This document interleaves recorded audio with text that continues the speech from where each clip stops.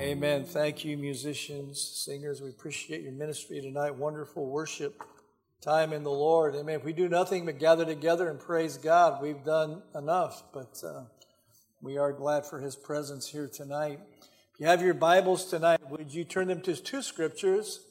Turn them to Jeremiah chapter 8, verses 21 and 22. Mark that in your Bible. Jeremiah 8, 21 and 22. And then turn back to Isaiah chapter 1, verses 3 through 6. I want to preach a message tonight I've entitled Hope for Healing. God is a healer.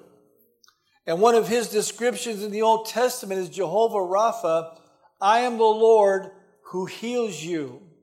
Revelation gives us a prophetic scene from heaven. In Revelation 22, 1 and 2, it says, He showed me a pure river of water of life, clear as crystal, proceeding from the throne of God and of the Lamb. In the middle of its street and on either side of the river was a tree of life, which bore 12 fruits, each tree yielding its fruit in every month. The leaves of the tree were for the healing of the nations. God is a healer. He is guiding us towards ultimate redemption and ultimate healing. You know, the Bible says in the book of Revelation that, you know, every tear will be dried. Amen. Every pain erased. And there will be no more sickness, no more curse upon the earth. And so we are heading in that direction. But how many of you know that there is healing available for us now? Jesus, the prophetic scripture about Jesus says in Isaiah 53:5, but He was wounded for our transgressions. He was bruised for our iniquities. The chastisement for our peace was upon Him. And by His stripes, we are healed. And so we can trust in God to bring healing in our lives. And I want to just deal with some areas of healing where we need, we often talk about physical healing. I want to deal in the area of trauma that people have experienced, wounds in life, and the hope that they can experience healing in those arenas. Isaiah chapter 1, beginning in verse 3. The ox knows its owner, and the donkey its master's crib, but Israel does not know. My people do not consider. Alas, sinful nation, a people laden with iniquity, a brood of evildoers, children who are corrupters. They have forsaken the Lord. They have provoked to anger the Holy One of Israel. They have turned away backward. Why should you be stricken again? You will revolt more and more. The whole head is sick, and the whole heart faints. From the sole of the foot, even to the head, there is no soundness in it, but wounds and bruises and putrefying sores. They have not been closed or bound up or soothed with ointment. On over to Jeremiah 8, verses 21 and 22. Jeremiah says, for the hurt of the daughter of my people I am hurt. I am mourning. Astonishment has taken hold of me. Is there no balm in Gilead? Is there no physician there? Why then is there no recovery for the health of the daughter of my people? And so the cry of this text is for a people who are deeply wounded, but there's no healing being applied. In verse 6 of Isaiah 1, it says, from the sole of the head, or from the sole of the foot, even to the head, there is no soundness in it, but wounds and bruises and putrefying sores. They have not been closed or bound up or soothed with ointment. And so what both of the prophets are saying is that there's healing available, but it's not being applied. Jeremiah says, for the hurt of the daughter of my people, I am hurt, I am mourning. Astonishment has taken hold of me. Is there no balm in Gilead? Is there no physician there? Why then is there no recovery for the health of the daughter of my people? And so both prophets are wondering, hey, why aren't these wounds being closed up? Isn't there a physician? And so he's talking about the great physician. I know Jesus is the great physician. And so the prophets are looking out at God's people, and they know that God is a healer.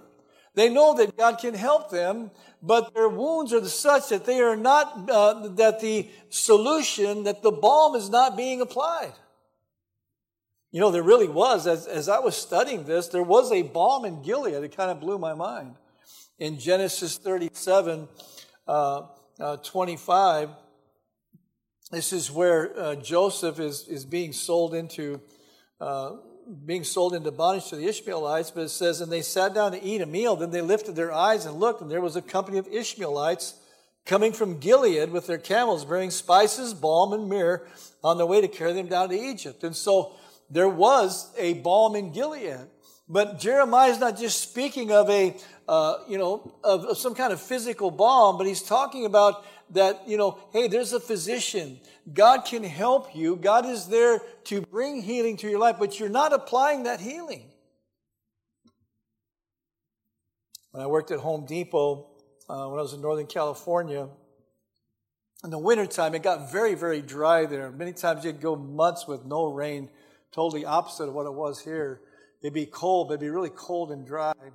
And your hands, when it's cold and dry, your hands would just begin to crack, and you get those long things by your thumbnail. They're just really painful. Well, they had this thing called working hands. I don't know if you guys have ever heard of it. It's called working hands, and it's like you put that, man, that stuff is like a miracle cure, man. You put that on, your things heal up really quick.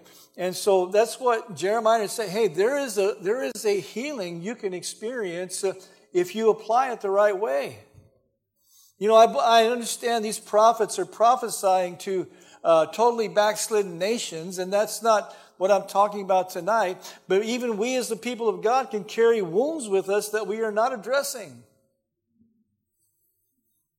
There's a commercial I saw a number of months back, and it was a guy with a barbell on his chest crushing him. And somebody was at the gym. He said, "Hey, you want some help?" He goes, "It's okay, I got it." He's like dying, and it's okay to ask for help every once in a while. It's humbling, but I've had to ask for help in my life. I had a counseling session with Pastor Warner shortly before we left to come here. I'm okay, but I'm just saying, hey, there's nothing wrong with asking for help. Pastor, help me. Often Christians get to a place of exasperation with their problems and see no answer to the situation. We have to remind them, is there no Savior that died for them? Is there no blood of Jesus to cleanse? Is there no Holy Spirit to help? That's what Jeremiah said. Is there no balm in Gilead? Is there no physician there?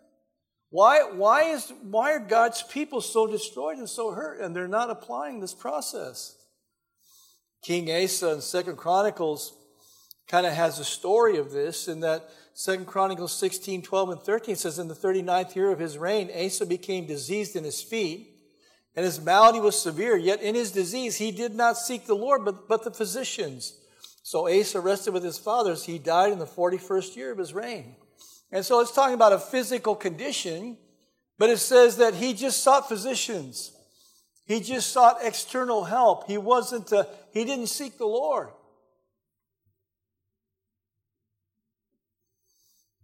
See, many times there's not just physical wounds, but there's spiritual wounds. Jeremiah talks about the hurt of his daughter. He's talking about, his people, God's people. And it's very interesting because a little bit earlier in Jeremiah chapter 8, verse 11, he says, "For they have healed the hurt of the daughter of my people slightly, saying, peace, peace, when there is no peace." Listen what the New Living Translation says. "They offer superficial treatments for my people's mortal wound. They give assurances of peace when there is no peace." And so, superficial treatments. How many of you know we do that today? We treat drug addiction with other drugs. And listen, look, there's a place for that. I understand all that stuff. I've delved into that stuff and understand it. But, to get people off drugs, we give them another drug. And then we give them another drug to get them off of that drug. And then it's like, just constant. Listen, I was on a methadone program, and they did not want you going off of that program. They want to keep you on that thing. They want you dependent on them. And what I really needed was healing for my heart. I didn't need just treatment for an addiction. I needed something deeper in my soul. We talk about housing the homeless without ever addressing an interior reason people are homeless in the first place. Why are you homeless? What's going on in your life? Well, let's give them a house. Okay, is that going to solve the need of their heart? They had this thing in Tucson last year. I don't even know if they have this out here, but in Tucson, the roads crack and really deteriorate because of the heat.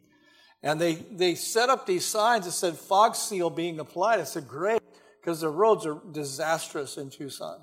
And so, I said, they're going to redo the roads. They're going to repave. They're going to reseal the roads. But no, they just, and they just sprayed this light coating of sealant on top of the road. They didn't fix any of the potholes or anything. It's like they just superficially treated the road. I said, that was that was a disappointment.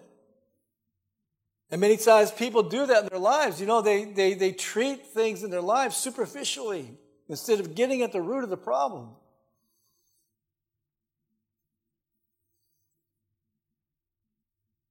There was a sister in the church in Tucson. She had serious back pain, and so they had her on pain management for years. And so she'd go and they'd give her a different pain management. And so she finally got frustrated, and she went to got a second opinion, which sometimes is necessary. And the doctor looked at her and said, kind of exasperated, "You need surgery." It's one thing to treat the pain. He said, "What you really need surgery?" She got surgery and got a lot better. Was able to reduce her medication because she treated the root of the problem.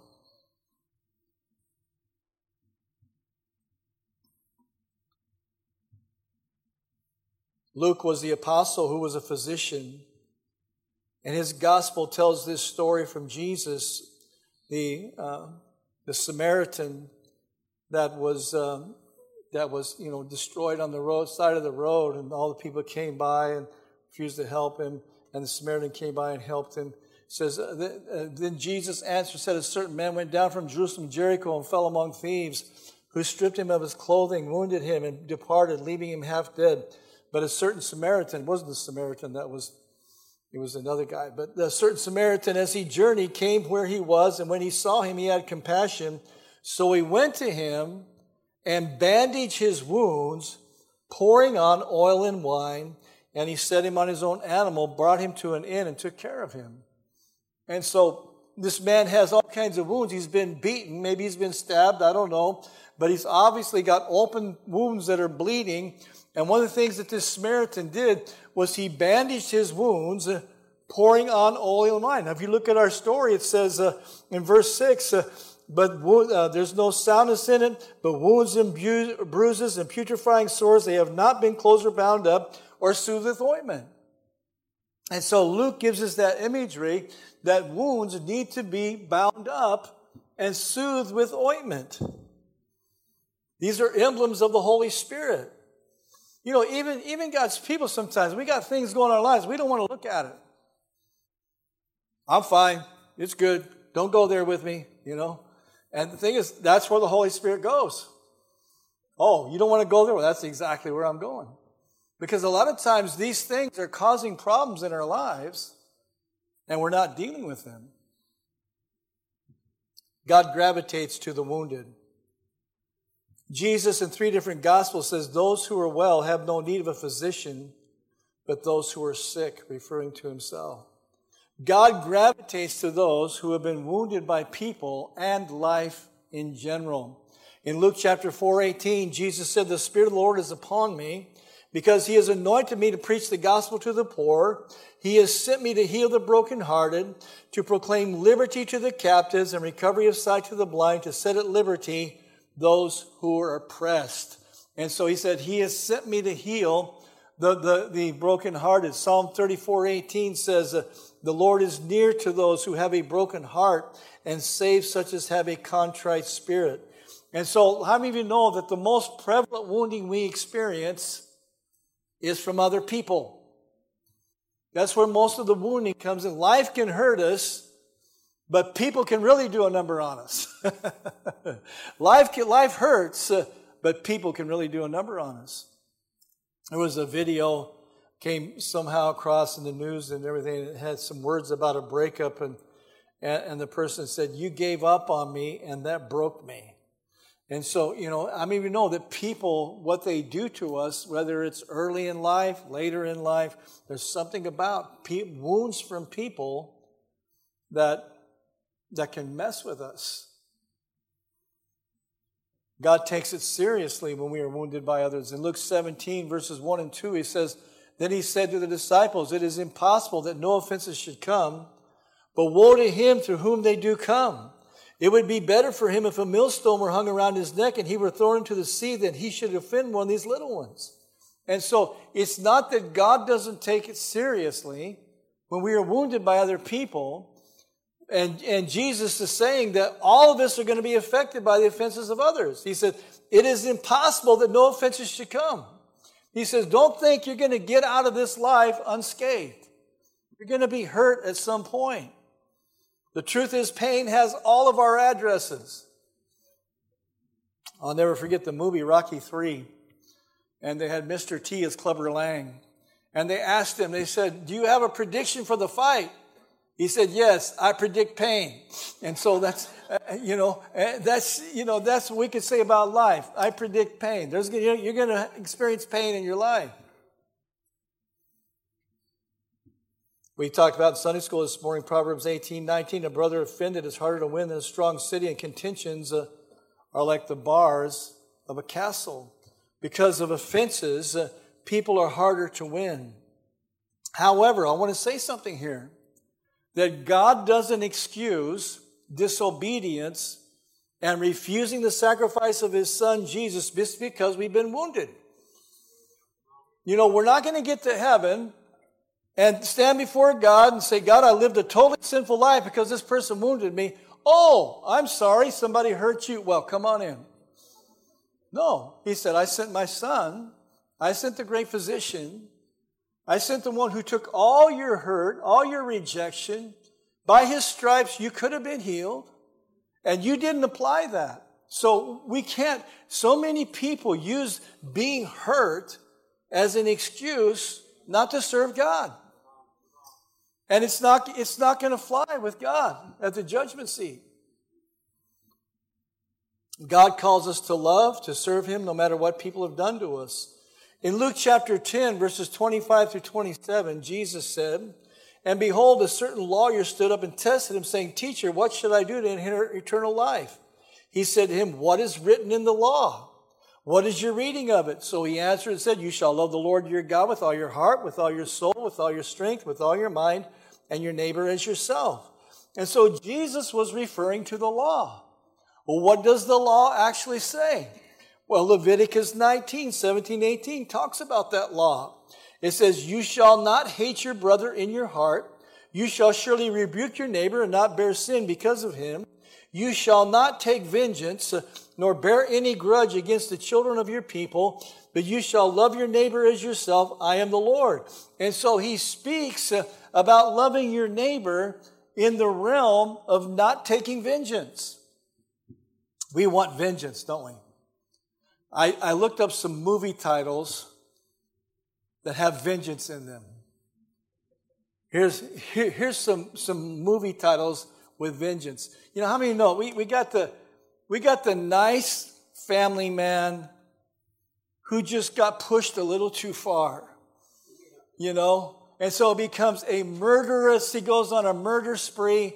I'm going to get you and I'm going to feed you to the alligator, whatever he's going to do, you know what I mean? And so he's this nice mannered, mild mannered guy. And then he just gets pushed a little too far. And we love that. The people flock to the theaters to see movies on vengeance. Here's some movie titles. Blind vengeance, bitter vengeance, cry vengeance, sweet vengeance, dark vengeance, fast vengeance, blue vengeance, force vengeance, heated vengeance, naked vengeance, acts of vengeance, deadly vengeance, out for vengeance, bound to vengeance, fistful of vengeance, streets of vengeance, angel of vengeance, ministry of vengeance. I don't know if that was from a backslidden pastor or whatever, but with a vengeance, code name vengeance, kickboxer vengeance, ninja vengeance, taste of vengeance. Those are actual movie titles that have been made. We love vengeance. And God is saying, hey, we want want people to pay for what they've done to us.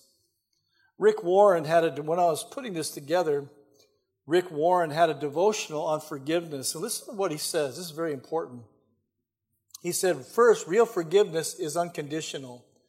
There are no requirements attached to it. You don't earn it. You don't deserve it. You don't bargain for it. Forgiveness is not based on a promise to never do it again. You offer forgiveness to somebody whether they ask for it or not. When Jesus stretched out his hands on the cross and said, Father, forgive them, for they do not know what they are doing, nobody had asked for it. Nobody had said, Jesus, please forgive me for what we're doing to you. He just offered it. He took the initiative. Second, forgiveness isn't minimizing the seriousness of the offense. So just because you forgive somebody, it doesn't mean that you're minimizing what has happened to you. When somebody asks for your forgiveness and you say, it's no big deal, it really didn't hurt, that actually cheapens forgiveness. If the offense wasn't a big deal, then you don't need to ask for or offer forgiveness. Forgiveness is for the big stuff. You don't use it for slights that are just minor issues. Life's small slights just require patience and acceptance. It's life's big wrongs that require forgiveness. And those wrongs shouldn't be minimized. If an offense was a big deal, admit that it was, and then forgive or ask for forgiveness. Understanding forgiveness is the first step to living it out. So the next time you've offended someone or have been offended yourself, remember these two things. First, forgiveness is unconditional. And second, forgiveness never minimizes the wrong.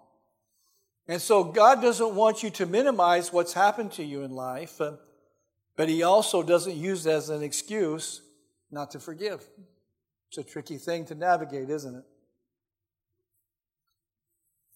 We live in a wounded generation, and it's wounded mainly because of the sin that's running rampant through society. Verse 4 of our text says, Alas, sinful nation, a people laden with iniquity, a brood of evildoers. And so he's talking about a people that are wounded because of their involvement in sin. Listen, I know my own life. I was wounded by my sins. And people out there that think they're going to go and just dive headlong into all the sins that are being advertised as something you should do and could do and self-validating, they're going to wind up very wounded. As we preach the gospel to people, we can sympathize with what's happened to them in life, but we still must proclaim a message of repentance. That people still need to repent and get right with God. That's the first step to healing. In Jeremiah 31, 29 and 30, it says, In those days they shall say no more, the fathers have eaten sour grapes, and the children's teeth are set on edge, but everyone shall die for his own iniquity. Every man who eats the sour grapes, his teeth shall be set on edge. And so what Jeremiah is saying is that I'm this way because of what my parents did to me. The parents ate sour grapes, the children's teeth are set on. So he said, look, we're not doing that anymore. He says, you may have had a bad beginning. Stuff may have happened to you in life. He said, but everyone's going to be responsible for your own sin. If you use the sin against you as a reason to sin against others, he says that's not going to wash. We had a new ministry we started in Tucson right before we left called Grief Share. And what Grief Share is, mainly people who have dealt with losing a loved one, many times in an untimely or a tragic way. A lot of people died from COVID in the Tucson church. The church was older, a little bit older than this church, and so a lot of people were older, had health problems, and so there's a lot of people who lost people. And there's also in the church people who had lost people tragically, car accidents, being murdered, all kinds of different things that we encountered in the church. And so one of the questions that, in one of the sessions that they had was regarding anger against people or God because of their loss. And so Grief Share is about processing your grief. But he says, but it talks about what is your anger? Through grief, there's anger. You're angry at God for losing that loved one. You're angry at God for what happened. And they had 5 questions on this particular session. They said, is your anger causing you to not want to pray, to not want to go to church, to not want to read your Bible, to reject the goodness of God, and to close your ears to His voice? And so he's talking about anger, and the hurts. Is that causing you to not to want to pray, not to want to go to church, not to want to read your Bible, reject the goodness of God, and close your ears to His voice? And that's one of the processes they go into in grief share. In a devotional I read some time back, it says, taking offense allows others to dictate your emotions and therefore by your quality of life. When we allow the expressions of brokenness in others to affect us, we take our minds off of the ways of heaven and place them on the ways of the world. If we are to effectively live in obedience to the second greatest commandment of loving others, we must allow God to transform us into those who live without offense. When someone wrongs me, I instantly feel a need for justice and fairness rise within me. I feel as if I inherently have the right to be angry or even to exact revenge for the wrong they committed. Offense stirs up feelings of insecurity, pride, anger, and frustration that I will do just about anything to rid myself of. But when I look at Scripture, I see Jesus modeling the exact opposite reaction to offense. Father, forgive them, for they know not what they do. Now, right there, some of you may say they knew what they were doing.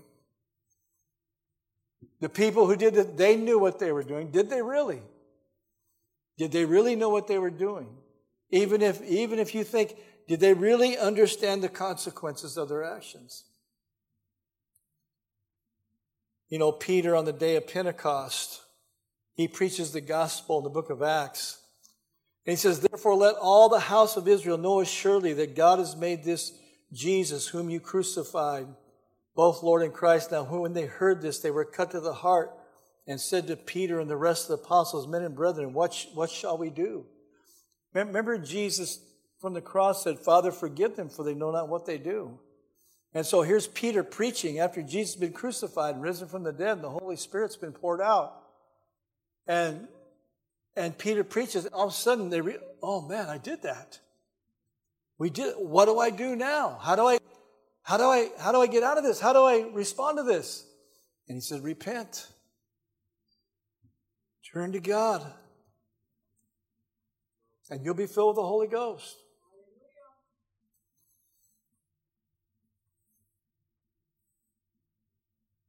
Another thing is that in Isaiah, what happens is if we don't forgive, if we don't process these things, it begins to affect other people.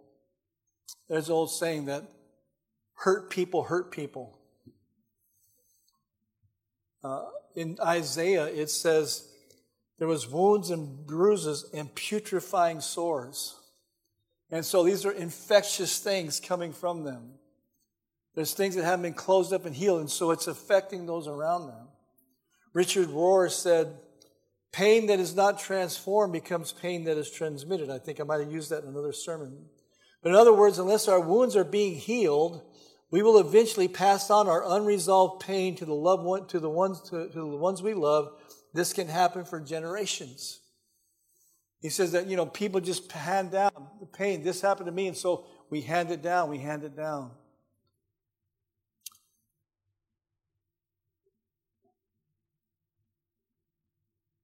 Entering the process of healing. Michael Cusick said, the greatest barrier to the life of freedom that God desires for us is not our brokenness. It is brokenness unsurrendered. When we conceal or refuse to surrender our wickedness, weakness, and woundedness, they remain not only out of sight, but out of the realm of healing. J. Stringer said, present sin is the doorway to the wider work of the gospel to bring healing to the wounds of the past and comfort, even power to the difficulties of the present.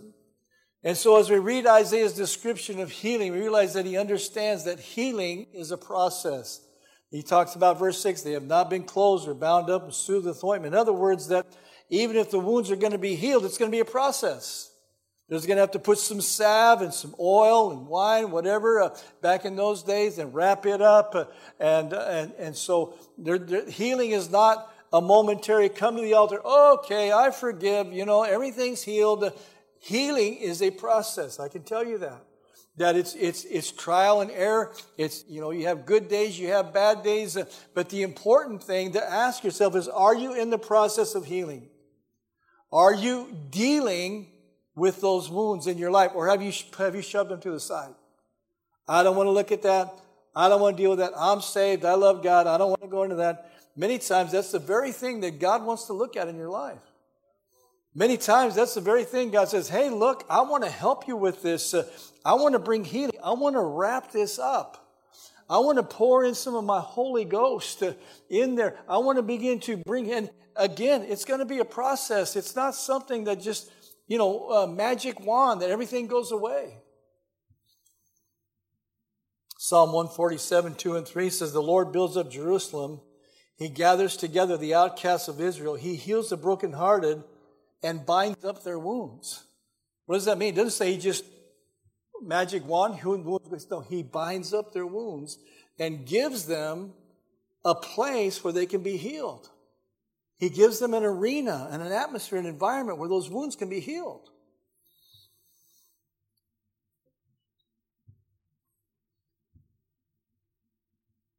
My son was in Iraq, and so I become very aware of PTSD, very real thing. He experienced it. But the flip side of that is I know people who have dealt with it a couple different ways. He had a soldier that was a friend of his. And one day the soldier, took a picture of all the medicine in his medicine cabinet that were being prescribed to him for PTSD. And he had rows and rows of prescription bottles so he could exist after. Listen, I know PTSD is real. I understand it's a process. But is that the answer, to become a drug-induced zombie for the rest of your life? Is there no physician? Is there no balm in Gilead? Is there no Savior that can help you with that? I'm not saying it won't be a process. I'm not saying you won't have bad nights. My son has bad nights. He has nightmares. He has different things. But he doesn't have rows of medicine in his medicine cabinet. God helps him. He's a pastor. Preaches the gospel. His life is not perfect. War is something that is very traumatic. And he saw a lot. But he didn't decide I'll just stay like a zombie for the rest of my life. And that's how I'll deal with that. Is there no balm in Gilead? Is there no blood of Jesus? Is there no anointing of the Holy Spirit? Is there no great physician who knows how to operate in your soul? Amen. Becky Marine, she was the one that in Tucson, she started Grief Share. I mentioned earlier, her son was murdered, violently murdered. He was 25 years old, something like that. Shot to death outside of a hot dog stand in Tucson. And that's a wound. That's a wound. But through her process, she saw a thing that said Grief Share. She went through it. She went through it 3 times. And then became a facilitator for Grief Share. She's the one who did it in Tucson. She was the leader of it. And she said, the thought is not about moving on, but moving forward. And that's I think we could use that in terms when we talk about dealing with wounding in your life is, okay, I'm past that. It's not about necessarily getting past all of it. It's about moving forward. It's not about, getting rid of everything and think you're just magic one. But it's talking about moving forward where you don't get stuck. Healing is a decision. People say, how do we live in a world where there's so much pain? That's the easiest question to answer. I didn't realize it until I heard this later, but people said, if God is so good, why is there so much pain in the world? You ever hear that? That's the easiest question in the world to answer. Genesis 3:22 and 23, then the Lord God said, behold, the man has become like one of us to know good and evil. And now lest he put out his hand and take also the tree of life and eat and live forever. Therefore the Lord God sent him out of the Garden of Eden to till the ground from which he was taken. You know, why is it there's so much pain in the world? Well, how would you know love unless there was hate? How would you know light unless there was dark? How would you know good unless there was evil? How would you know joy if there was no sorrow? And so what it does is it gives us, we know good and evil. There's a contrast. There's a contrast. God gives us a contrast. And we have a contrast in our own lives. We have good things happen to us. We have evil things happen to us. We know good. We know evil. We know joy. We know sorrow. We know hate. We know love. And so all these different things. We know anger and turmoil. We know peace. And so that is why there is pain in the world, that you might see a contrast. Jesus said, come to me, all you who labor and are heavy laden, I will give you rest. Take my yoke upon you and learn it from me, for I am gentle and lowly in heart, and you shall find rest for your souls. Revelation 22. We began with, I'll talk about the tree of life, which bore 12 fruits, each tree yielding its fruit every month. The leaves for the tree were for the healing of the nations. Listen what Revelation 22:14 says. Blessed are those who do his commandments, that they may have the right to the tree of life and may enter through the gates into the city. You know, obeying God will help you in the process of healing. It opens the doors and the gates into the healing qualities that God provides for our lives. The main thing that I'm trying to say tonight is, are you in the process? Are you looking at the wounds in your life and dealing with them? I'm not saying, are you over them? I'm not saying, are you, denying them? But I'm saying, are you bringing those things before God? It's very important. I had a guy that I worked with. His name was Greg Foster. He died about 7 years ago. He had a heart condition. But he worked across the street from me. He was loud. He was violent. He was always beating somebody up. He was part of a biker club. And found out a little bit more about him. But his father died when he was very young. His mother was a prostitute and abused him. He used to put cigarettes out on him as a very young child. At 5 years old, he was taken away from his mother. She was from New York City because she threw him out of a second-story apartment building in New York. And government authorities took him away from her. Greg was angry. He was loud. He worked across the street. I'm talking about a loud industrial thing. You could hear him across the street. I mean, this guy was just, angry, cursing, full of, always in conflict with somebody, always mad at somebody, always some kind of fight. I had to break up a fight between him and another guy at work one day, and which was a little scary. And, and so he got saved. I invited him to church, and Bob and Patsy Mikado, these prison chaplains used to come. And so he comes to church. And so he wants to go to the altar. So I go to the altar with him, and he starts bawling like a baby. He starts bawling like a baby. His face is red, tears are streaming down. He goes, dude, I don't know what's wrong with me. I can't stop crying. At this time, he was 44 years old. He said, I haven't cried since I was 5 years old. I haven't cried since I was 5 years old. And he broke down. God did amazing things, healed things with his mother. Whole story about that I don't have time to go into. But, he found the great physician. He found the balm of Gilead. And his life wasn't perfect. I'm not going to tell you, Greg had his problems. But I'm telling you, in his heart, he began the process of healing. He was so full of joy. He stopped cursing. used to get on his face in his kitchen every day and just thank God for his salvation. Just amazing transformation of his life. That's how we process healing. It's not that we forget about what's been done to us, but we don't hold them accountable. And we let God begin to work. You need to take that thing and say, God, this is what happened to me. How do I enter this process where you can begin to work in my life to bring healing in my life? And God will do that. It might be painful. Listen, when you have surgery, there's pain. When people are putting things back in order, there's pain. But you know what? When you go through that, you're better on the other side. Let's bow our heads. Amen. Appreciate you all this evening. I had planned to preach something different tonight.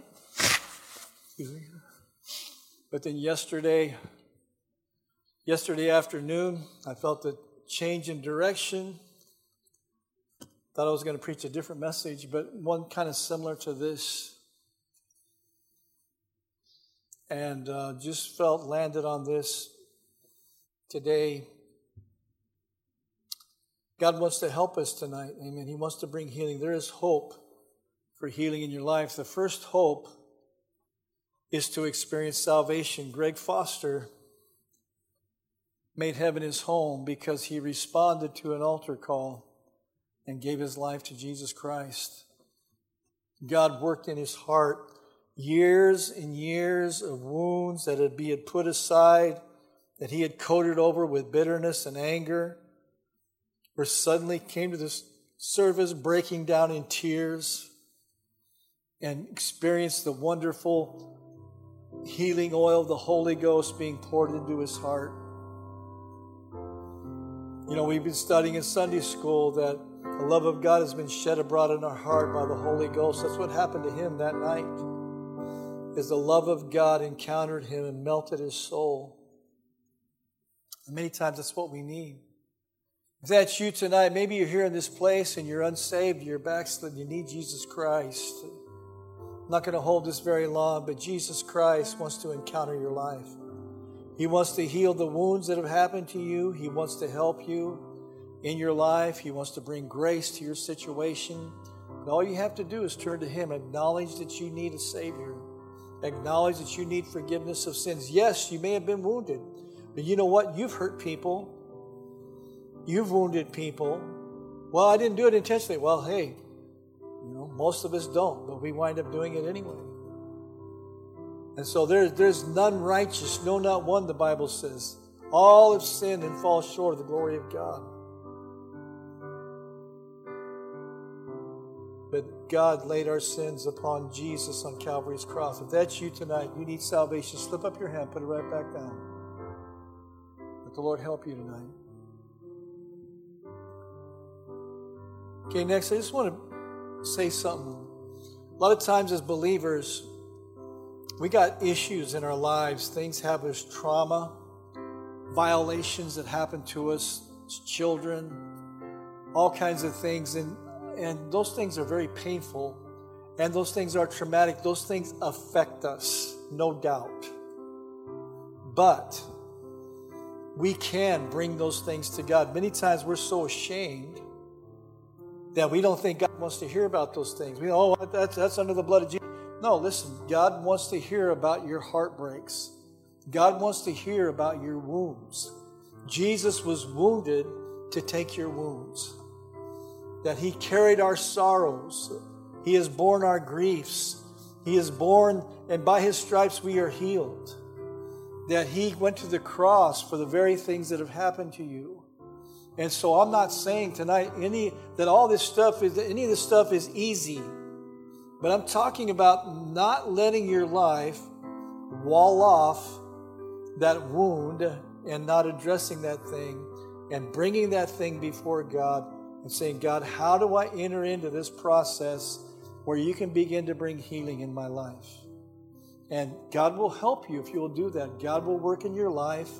He can bring healing. It's going to be a process. He may bind up that wound.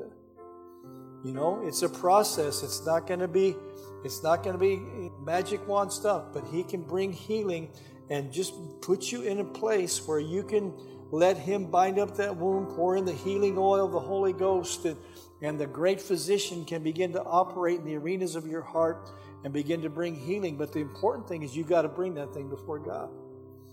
And you got to open your heart to him. You got to say, God, this is, you know what, this wound. And some of you know tonight, you know your wounds cause you to react a certain way to other people. You know, and you're well aware of it. Then there's that thing, hurt people. Pain that is not transformed will be transmitted. And so you can go through your life like that. You can be saved, make heaven your home. Or you can go through life and enter the process of healing with Jesus Christ and begin to experience his healing power right now, this side of heaven. Listen, ultimate healing only happens when we get to heaven. But you know what? You can enter the process of healing now, and God can begin to work in your heart and do great things. God has done great healing in my life. I came out of a background of sin. All kinds of things happened to me because of my sin. And some things happened to me that wasn't my sin, that was done to me. I can tell you about violations, but you know what? There's something about bringing those things before God that has brought a great healing in my life. And God is still healing me 42 and a half years down the road. God is still healing my heart. God is still doing things in me. But I have to not let wall off that access to my heart. And I have to bring that thing before God. So these altars are open tonight if you'd like to come and pray. I believe God really wants to help some people tonight.